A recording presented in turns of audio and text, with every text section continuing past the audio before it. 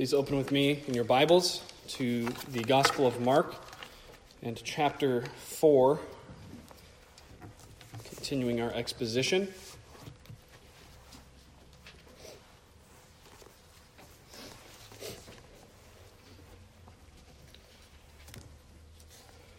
Mark chapter 4, we'll be looking at verses 21 through 25. Let us pray together.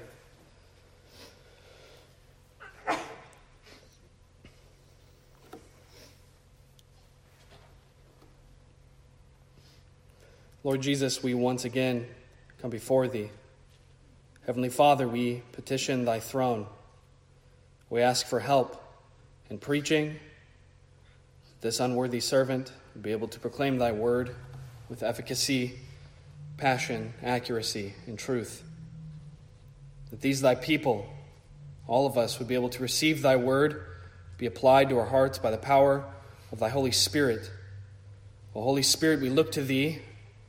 We depend upon Thee for the accurate interpretation and application of Thy holy word, which Thou hast inspired, preserved, and delivered to us. Lord, we receive Thy word. We trust therein. We ask, Jesus, that we would see Thee through it. We would see Thee as our only Savior, our only hope, our only desire, that to die is gain, to live is Christ, is Thee. Lord, help us to improve the spiritual light given to us. Help us to hear. The Lord rebuke Satan from taking the seed, the good seed that falls on the good soil. Keep us from error, O Lord. May our boast be Thee, Christ, and Him crucified be our theme. Christ, resurrected, risen, reigning, our only joy. Without Thee, we can do nothing, O Lord. We ask for Thy help now. In Jesus' name, amen. Amen. Mark chapter 4, verses 21 through 25. And He, being Jesus, said unto them, Is a candle brought to be put under a bushel, or under a bed, and not to be set on a candlestick? For there is nothing hid which shall not be manifested, neither was there anything kept secret, but that it should come abroad. If any man have ears to hear, let him hear. And He said unto them, Take heed what ye hear, with what measure ye mete, it shall be measured to you. And unto you that hear shall more be given. For he that hath, to him shall be given, and he that hath not, from him shall be taken even that which he hath. As far as the reading of God's word. The title of our sermon today is The Use of Light. The Use of Light. Dear congregation, as we continue in our exposition of Mark's Gospel, it is important, as always, to keep in mind the context of each particular text that we are expounding. I believe that almost all imperative errors or interpretive errors, both present and past, can be attributed to a neglect of scriptural context. Both the immediate context in which a passage sits, the surrounding verses, also the chapter in which it is located, the book in which it is located, the genre, and the entire scope of Scripture as a whole. The Bible is not a book of quotations, of pithy sayings, or of proof texts for doctrine, but an organic whole. And we must be sure that we remember the forest as well as the trees when we are interpreting Scripture. The context in which a passage is located is often the key that unlocks the meaning. It's often the key that unlocks the meaning. This is especially the case when studying the gospel narratives. As we've seen, and if you've read the Gospels, the same stories, the same pericopes, the same parables and allegories are recounted, often with almost verbatim words. In Matthew, Mark, Luke, and to a lesser extent, John as well. However, they are not always used in the same context or in the same way. Common sayings of Jesus or of particular evangelists may unlock different emphases when used in one place than when it is used in another place. And sometimes it even has a different meaning entirely. Each human author has, under the inspiration of God, emphatic and stylistic reasons for structuring his gospel a certain way. Thus, while it can be quite profitable for us to compare parallel passages in the Synoptic Gospels, we must read Mark as Mark, Luke as Luke, Matthew as Matthew, each as their own organic and unique work. Mark's gospel is inspired by God, and it is a unique work unto itself. While it is helpful to read it in context with the surrounding synoptic gospels, Mark can stand alone. So can Matthew. So can Luke. Mark's gospel is inspired by God. It's profitable for reproof, for correction, for doctrine, for instruction in righteousness, even without constantly comparing it to Matthew or Luke. We must come to Scripture with a receptive heart, not a critical eye. A receptive heart, not a critical eye, or a skeptical mind. The reason I bring this up is there's a study within Christianity called the Synoptic Problem, where you have to look at all three of the Synoptic Gospels and try to compare and try to critically analyze why Mark places something one place and Matthew places the same story with slightly different language in another place, and Luke. And while that can be profitable, it is not a problem, because each of the three synoptic gospels are inspired by God through human authors, and they stand alone, each on their own. Even though we must obviously consult the other synoptics. We don't have a critical eye, but a receptive heart.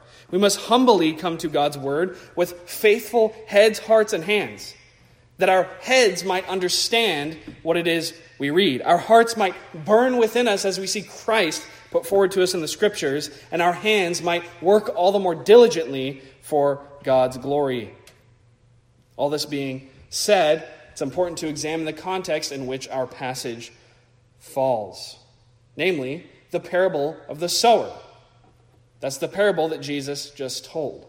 Mark is not a hodgepodge collection of sayings just smacked together for no reason.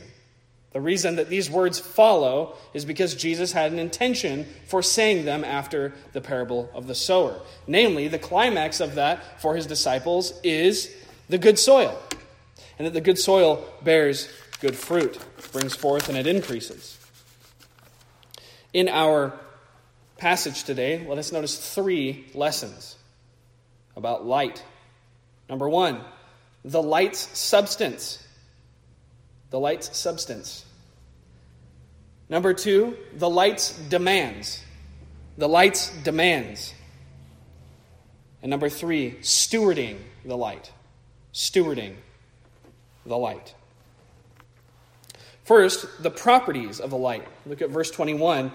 And Jesus said unto them, Is a candle brought to be put under a bushel or under a bed, and not to be set on a candlestick? Interpreters are generally agreed that the candle refers to the light of the gospel, the teachings of Jesus Christ that he has been putting forward in his itinerant ministry, which those who were planted in the good soil, his disciples, the believers, have received that candle, that light of truth, the gospel. The light of the glorious gospel of Christ had shined in their hearts to give the light of the knowledge of the glory of God in the face of Jesus Christ, as we read about in 2 Corinthians 4 and 6. So, reminding them that they had the light of the gospel, that's what Jesus is doing here, i.e. the candle of the Lord, the light of the Lord given to them, they must therefore remember what it is that this gospel light does, what its properties are. As receptors of gospel light, believers must steward the light that is given to them. The first step of stewarding the light that is given to them is keeping in mind what it is that gospel light does. First, it enlightens. Gospel light enlightens. Light illuminates. It shines forth. It enlightens all that are in its presence. Jesus explains this by asking a rhetorical question. This section begins with a small but important word in Greek, meti, which is used to introduce a question that implies a negative response. You could render it, it cannot so be that a candle is lit only to be placed under a basket, can it? Is it not the case that it is lit that it may be placed upon a candlestick and give light to all in the room? It's an obvious answer in the negative. Thus, we see that just as a candle, a physical candle, sheds its light upon all in the room, so too the light of the gospel shines upon all to whom it is given. All to whom it is given. That's Jesus' purpose here, is bringing this out. It is given for the purpose of enlightening, specifically the mind and the heart of those upon whom it comes. Physical light is cast upon the body, but spiritual light is cast upon the mind and the heart. In regeneration, a believer is given spiritual understanding. His mind is enlightened with spiritual light. His unbelief is turned to belief. His enmity against God is turned to filial love for him. Jesus tells us that without spiritual light are those who stumble. Those who stumble are without spiritual light, without purpose, without direction. John 11, verse 10, he says, "But if a man walk in the night, he stumbleth, because there is no light in him." If we continue to walk in the light of darkness, or in the darkness, and do not have the light, we continue to walk in the deeds of darkness, we stumble. But spiritual enlightenment must always go hand in hand with God's word. That's especially important in our day with Pentecostalism and other forms of mysticism, which people get involved with, where they think that revelation, spiritual light, can come to them outside of God's word and over and above God's word. Spiritual enlightenment always goes hand in hand with God's word. Notice Jesus tells a parable. Now he's talking about the light, the spiritual light, the candle. "So then faith cometh by hearing, and hearing by the word of God," Romans 10:17, Paul writes. David also prays, "Thy word is a lamp," literally a candle, "unto my feet, and a light unto my path. The entrance of thy words giveth light. It giveth understanding unto the simple." Psalm 119, 105, and 130. So these disciples to whom Jesus is speaking bore fruit because they were good soil, and they shall bring forth fruit. And they were good soil because they were effectually illuminated with gospel light. They weren't left in darkness to stumble about. Upon others, the light also shone.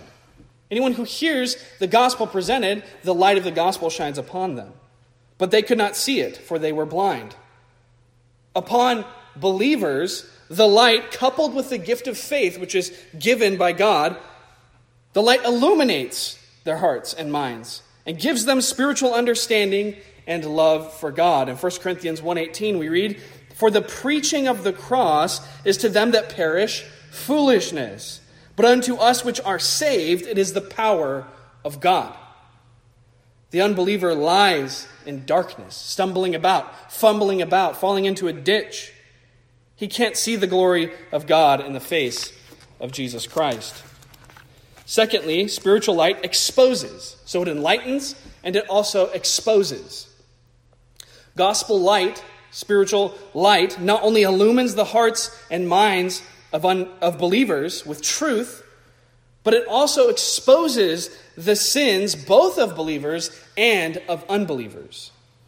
Jesus, when speaking to Nicodemus, who came to him by night, says, quote, "And this is the condemnation, that light is come into the world, and men loved darkness rather than light, because their deeds were evil. For everyone that doeth evil hateth the light, neither cometh to the light, lest his deeds should be reproved.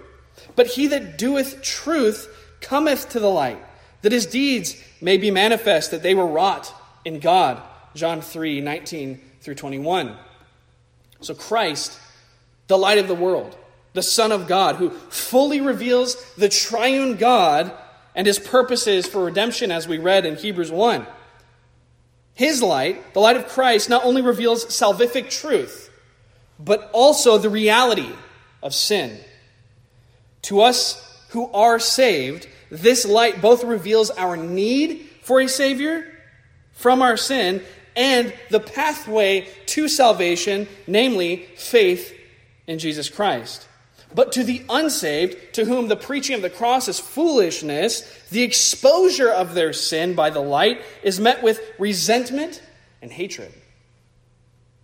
The sinner wishes to remain in the dark. The sinner wishes to remain in the dark, committing the deeds of darkness. He desires to remain hidden, away from the truth of the gospel, away from the truth of what God demands of man in his moral law. The believer, though, having the reality and weight of his sin revealed by the light of Christ, comes to Christ for salvation rather than fleeing from him. The unbeliever also has his sin revealed by the light of Christ, but he reacts with disdain and bitterness. The believer, having the reality of his sin put before him, comes to Christ. He wants to have his sins dealt with by Christ and in Christ's work. The unbeliever flees. He does not come to Christ to have his sin dealt with, but flees from Christ in an attempt to remain hidden in his sin. So the decisive factor, you see, between these two is faith. As Jesus had said right before that in verse 18, "He that believeth on him, the Son, is not condemned, but he that believeth not is condemned already, because he hath not believed in the name of the only begotten Son of God." Therefore, dear congregation, let us not meet the exposure of our sin by God's word with resentment, but with faith and with gratitude. If we do not see the pitch blackness of our sin, that black and bleary night sky, we will never be able to see the shining stars of God's grace and the gospel of Jesus Christ upon that backdrop. Romans 3:23 and 24 says, "For all have sinned and come short of the glory of God." Therefore we know the blackness of our sin. "Being justified freely by his grace through the redemption that is in Christ Jesus." You see how those paradoxes work. That juxtaposition works. First you see the blackness of sin, then the glory of grace. If we know not that the wages of sin is death, then we will never know that the gift of God is eternal life through Jesus Christ our Lord. Romans 6:23. So rather than shrinking away from Christ at the revelation of our sins, we ought rather to come to him all the more, that they may be forgiven by him. As Jesus said, "Come unto me, all ye that labor and are heavy laden, and I will give you rest." Matthew 11:28. Or as Jehovah said through that ancient gospel preacher Isaiah, "Come now, and let us reason together, saith the Lord. Though your sins be as scarlet, they shall be as white as snow. Though they be red like crimson, they shall be as wool." Isaiah 1:18. So the light of the gospel enlightens, it exposes, and it also guides. It also guides. So as we read earlier, the light of the gospel is a light unto our paths, directing us in the way that we should go. Psalm 119, 105. The light not only enlightens us momentarily, but perpetually. Perpetually.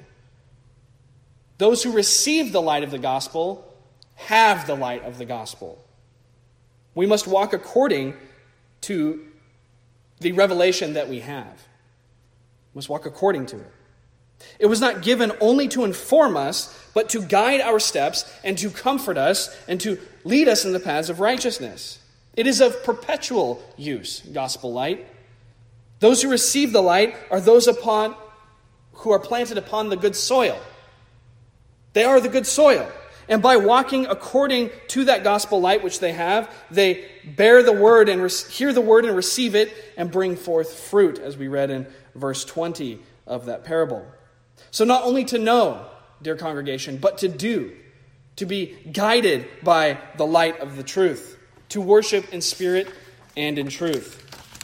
Secondly, the light's demands. We see this in verses 22 and 23 specifically. For there is nothing hid, Jesus says, which shall not be manifested. Neither was there anything kept secret, but that it should come abroad. If any man have ears to hear, let him hear the demands of the light. As was said above, the light is given not only to inform. The light is given not only to inform, but to instruct and to enable. The gospel makes real demands upon us as believers. By knowledge of our guilt, of our sin, and the grace freely given us, we live, therefore, in grateful obedience to God. Paul writes in Colossians 2:6, as ye have therefore received Christ Jesus the Lord, so walk ye in him. We not only receive, but we also walk. Ephesians 5:8, Paul writes, for ye were sometimes darkness, but now are ye light in the Lord. Walk as children of light. There are a few demands inferenced upon us in our Lord's words in this passage. Let's look. First, the light of the gospel. The light must be shown abroad. Must be shown abroad. The candle of the gospel is not given to us in order to be placed under a basket, nor kept to oneself. Verse 22, for there is nothing hid which should not be manifested, neither was there anything kept secret, but that should come abroad. Those who are the good soil, believers, the receivers of light, ought to remember the obligations they are under to do good, to bring forth fruit and increase. Matthew Henry once said, God expects a grateful return of his gifts to us and a useful improvement of his gifts in us. This is what God expects in giving us light and bringing us from death into life, from causing us to be born again. He expects a grateful return of his gifts. Is a candle brought to be put under a bushel, a basket, or under a bed, a couch, in a closet? No, but that it may be set on a candlestick. Remember, the apostles were ordained, sent out. They received the gospel, not for themselves only, but for the good of others, to communicate the gospel to others. They were sent forth. All Christians, as they have received the gift of spiritual illumination, must minister the same unto others, those around them. We have received the gospel message of reconciliation, and thus we are given the ministry of reconciliation, the scriptures tell us. We have come to know the truth and must see to it that others know the truth also. Paul writes in 2 Corinthians 5:18-20, and all things are of God, who hath reconciled us to himself by Jesus Christ, and hath given to us the ministry of reconciliation, to wit, that God was in Christ, reconciling the world unto himself, not imputing their trespasses unto them, and hath committed unto us the word of reconciliation. Now then, we are ambassadors for Christ, he says, as though God did beseech you by us, through us. We pray you in Christ's stead, be ye reconciled to God. So being those who have received the gospel, who have been given light as a gift, we have with it received the ministry of reconciliation, the demands of reconciliation, the obligations of the light of the gospel. Mark 16:15, Jesus Christ says, go ye into all the world and preach the gospel to every creature. They had received the gospel, but they were not to stay there only, but to go out and preach the gospel to every creature, every nation. True, the work of spreading the gospel, the work of shining gospel light and illuminating the world with truth, salvific truth, is the work of God alone. Only God can do that. Only God. It is He in His sovereign working that enlightens or saves anyone. But this does not give us an excuse to not participate, to not execute our gospel duties. Rather, it actually increases the demands upon us to share the gospel. The means through which God shines the light of His gospel upon sinners is through our ministry, the ministry of reconciliation that each of us as Christians has been given. Romans 10:13 through 15. For whosoever shall call upon the name of the Lord shall be saved. That's the work of God, bringing his name to the nations that they might believe, and then giving them the faith to believe. But he continues, how then shall they call on him in whom they have not believed? And how shall they believe in him of whom they have not heard? And how shall they hear without a preacher? And how shall they preach except they be sent? As it is written, how beautiful are the feet of them which preach the gospel of peace and bring glad tidings of good things. Thus, as Christians, we have a duty incumbent upon us to shine the light that we have received. Matthew 5:16, Jesus says, let your light so shine before men that they may see your good works and glorify your Father which is in heaven. There's duties placed upon us, demands. We have been born again, not to live unto ourselves, but unto God in Christ, as Paul says in Ephesians 2:10. For we are his workmanship, created in Christ Jesus unto good works, which God hath before ordained that we should walk in them.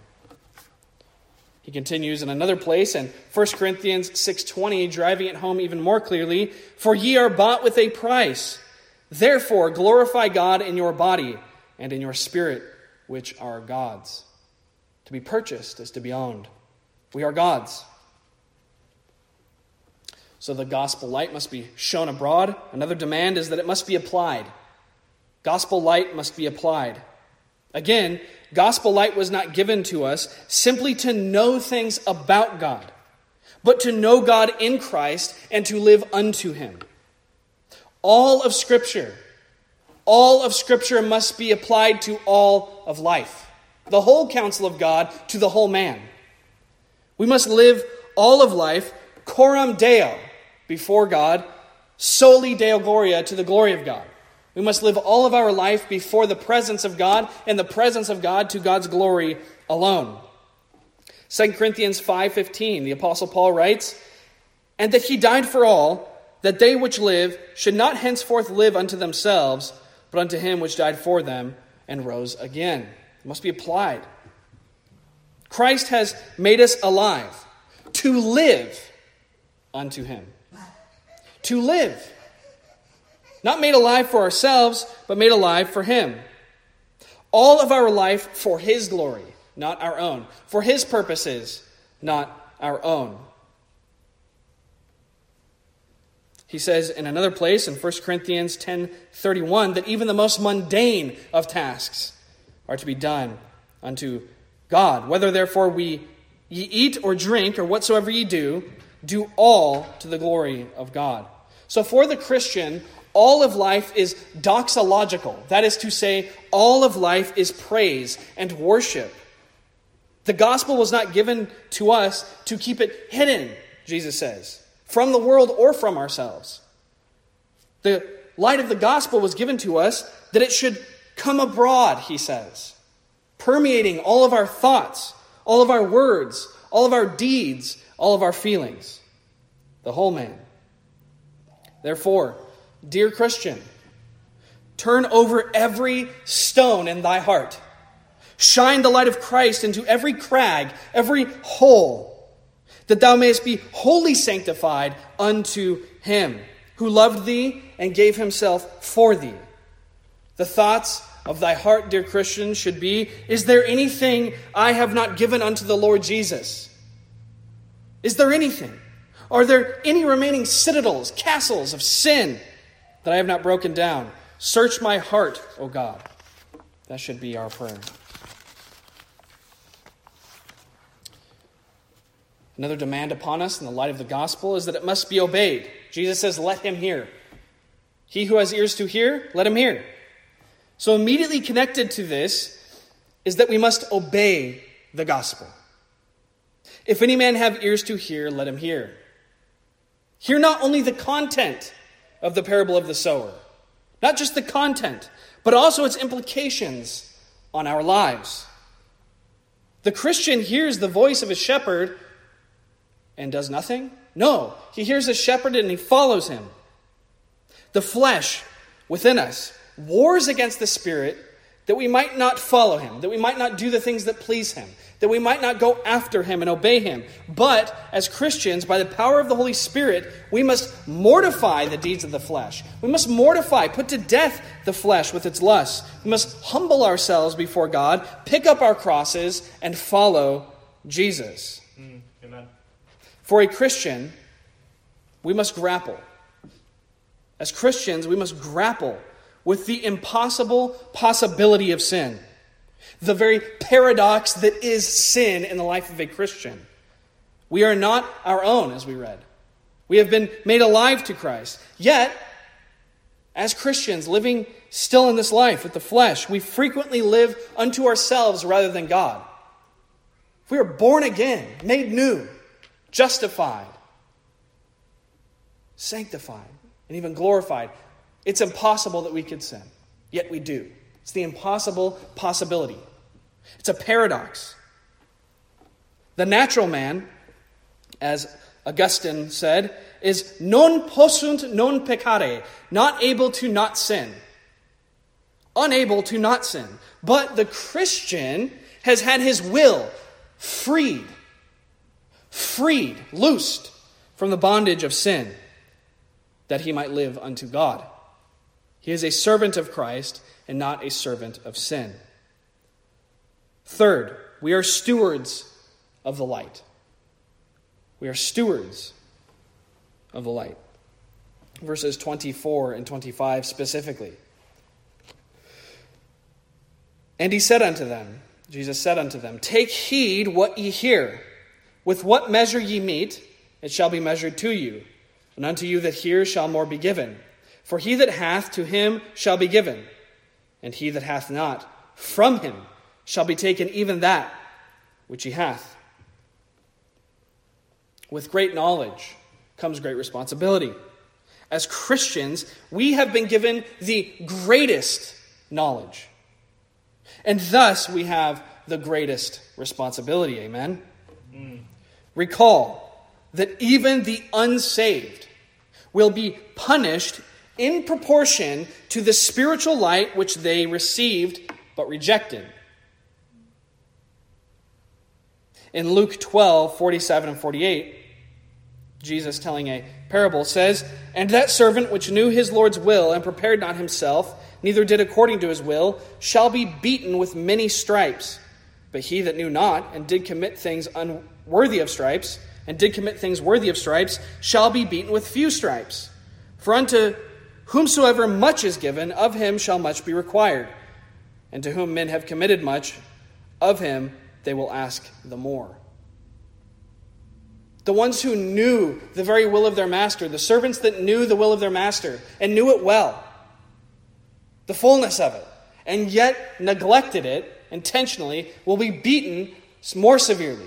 They'll have a more severe punishment than the other servants who didn't know as much, were not privy to all of the details of their task, and yet still went against it.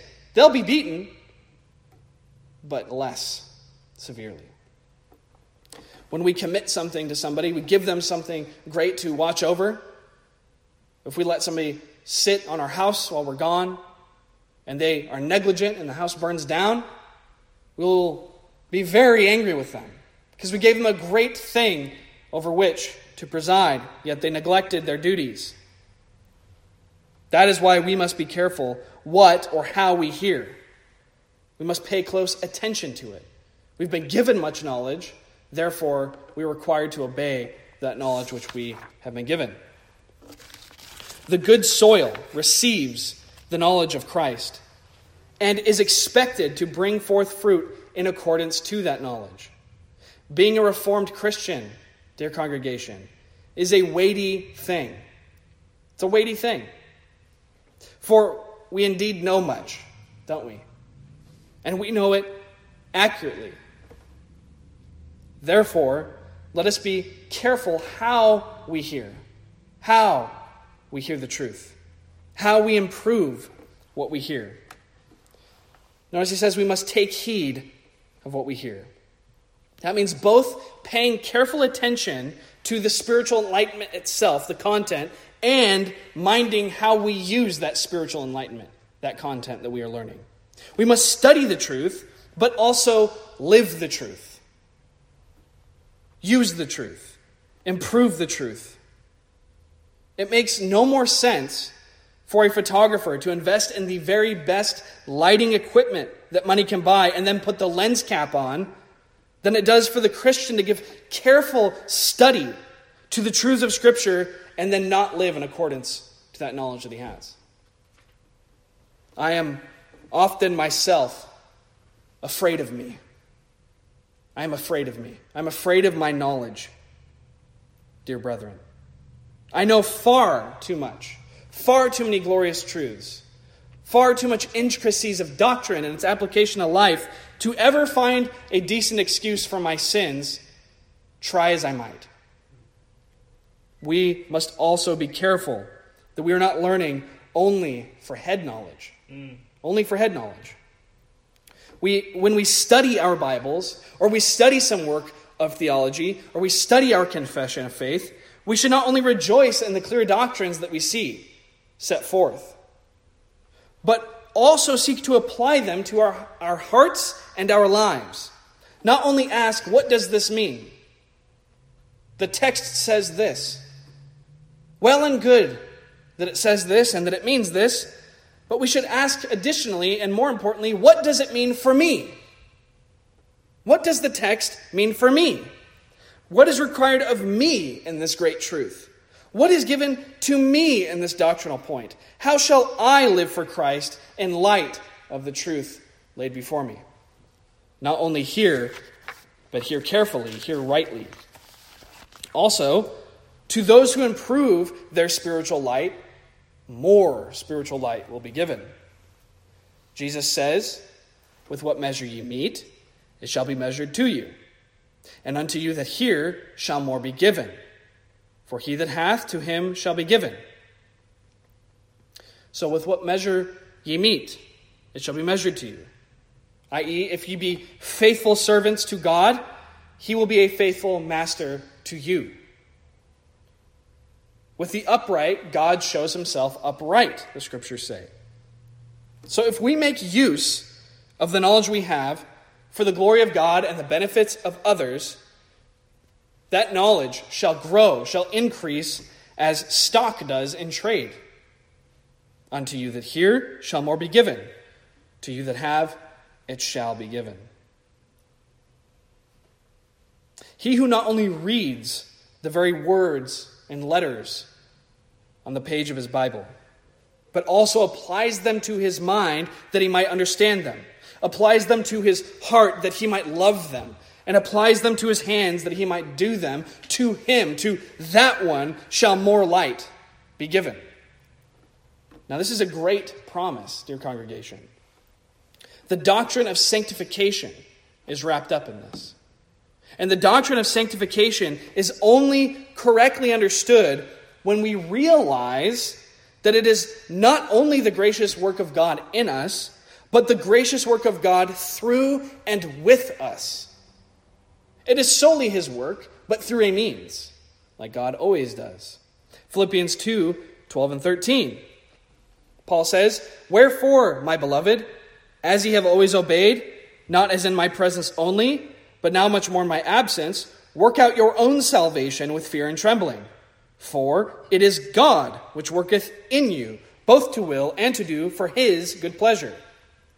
It is true that he which hath begun a good work in us will perform it unto the day of Jesus Christ, 1:6. But he does it through our submission to him in all of our life. He will complete the work he began in us through our submitting to him. In this promise of God that he will increase our spiritual knowledge as we improve it, as we invest into it, let us live as though our sanctification rested upon us alone. Live that way. While at the same time believing with all of your heart and knowing that it is true, deeply trusting that it is God who works in us alone unto sanctification. Both. Now, those who neglect spiritual light will find themselves without any light whatsoever. Christ adds, "He that hath not, from him shall be taken even that which he hath." The Lord will no more add further light to the spiritually blind, the spiritually obtuse, the spiritually froward, than a farmer would water the stony ground in expectation of a good harvest. The husbandman will cease to dung the unfruitful tree, and the Lord will withdraw from the spiritually barren. That's the unbeliever that neglects the gospel that he hears. That's the unbeliever who rejects the gospel light when it comes to him, that shrinks away, does not come to Christ for salvation, but shrinks away, detests the light because it exposes his deeds. But we as Christians can also draw much from this saying. As Christians, we know that God will not forsake us. God will not abandon us. And that he will graciously bear with us in our infirmities. He will chasten us in our disobedience. He will add grace upon grace in Christ Jesus. But that doesn't mean that we should go on tempting the Lord, or that we should bury the talents he has given us. All Christians will bear fruit in accordance with gospel light. Some 30-fold, some 60, and others an 100-fold. But as Christians, if we love him who first loved us, why should we not labor to bear an 100-fold unto him? Nay, even more, and millionfold unto him. We have no fear that God shall remove his love from us as Christians. But we should fear, and fear greatly, that we might be found with but a few crowns to cast at his feet. We should take this warning seriously and labor to gain the most benefit from the spiritual light which we have. Whatever my preaching may be, dear congregation, you do get some fair meals from time to time at this pulpit. In addition to all of that, you have a sound and godly confession of faith that you have read and studied. Therefore, upon you it has been placed a great responsibility to improve the spiritual knowledge that you have. You need not fear, dear congregation, that God shall remove all spiritual light from you. But you ought to fear that you might be found having never lit the bonfire with the match that he gave you. Paul says in 1 Corinthians 3:11 through 15, For no other foundation can a man lay than that is laid, which is Jesus Christ. Now if any man build upon this foundation gold, silver, precious stones, wood, hay, stubble, every man's work shall be made manifest, for the day shall declare it. Because it shall be revealed by fire, and the fire shall try every man's work of what sort it is. If any man's work abide, which he hath built thereupon, he shall receive a reward. If any man's work shall be burned, he shall suffer loss. But he himself shall be saved, yet so as by fire. So that supports what I just said. Our foundation is Christ as believers. It's a sure foundation. It's an unchanging foundation. We are Christ's, and he is ours by grace through faith. Nothing can change that. No one can snatch us from his hands. Nothing can separate us from his love. We shall all be saved by grace through faith. But I think we can all agree, we must remember, that it is far better to enter his presence with a work of gold, silver, and precious stones than to enter in ashen and singed all about. Dear congregation, let us labor to improve the light which we have been given. It's always good to remember that there are many Christians throughout the world who do not even have this. They may have a few leaves, just a few leaves, maybe one book, maybe just the New Testament, maybe only someone in their village who knows the Bible and can recite it to them, maybe only what they've memorized, and now they're in prison and all they have is what they've memorized. There are many Christians who do not even have this at all. We have been given much spiritual light. In addition, we have sound teaching. We have the confession. We have many things. We must then labor, therefore, to bear an hundredfold from the spiritual light we have been given. And if we are diligent in seeking and serving the Lord with what He has thus far revealed unto us, He will continue to lavishly give us greater and greater knowledge of His person, of His ways, of His love, and His Son, Jesus Christ. A candle produces both light and heat. And we must worship God in both spirit and truth. That means improving both of those.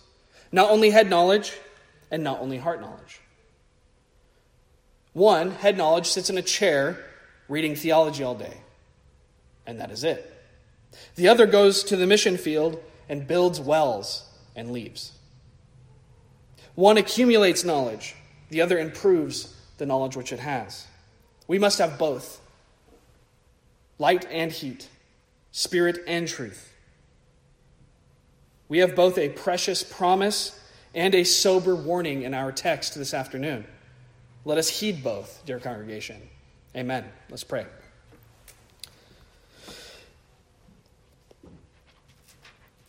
Heavenly Father, we ask of Thee for more faith to improve the knowledge that we have, and also for our knowledge to increase. That doctrine and life would be married within each of us. That truth and action, knowing and loving,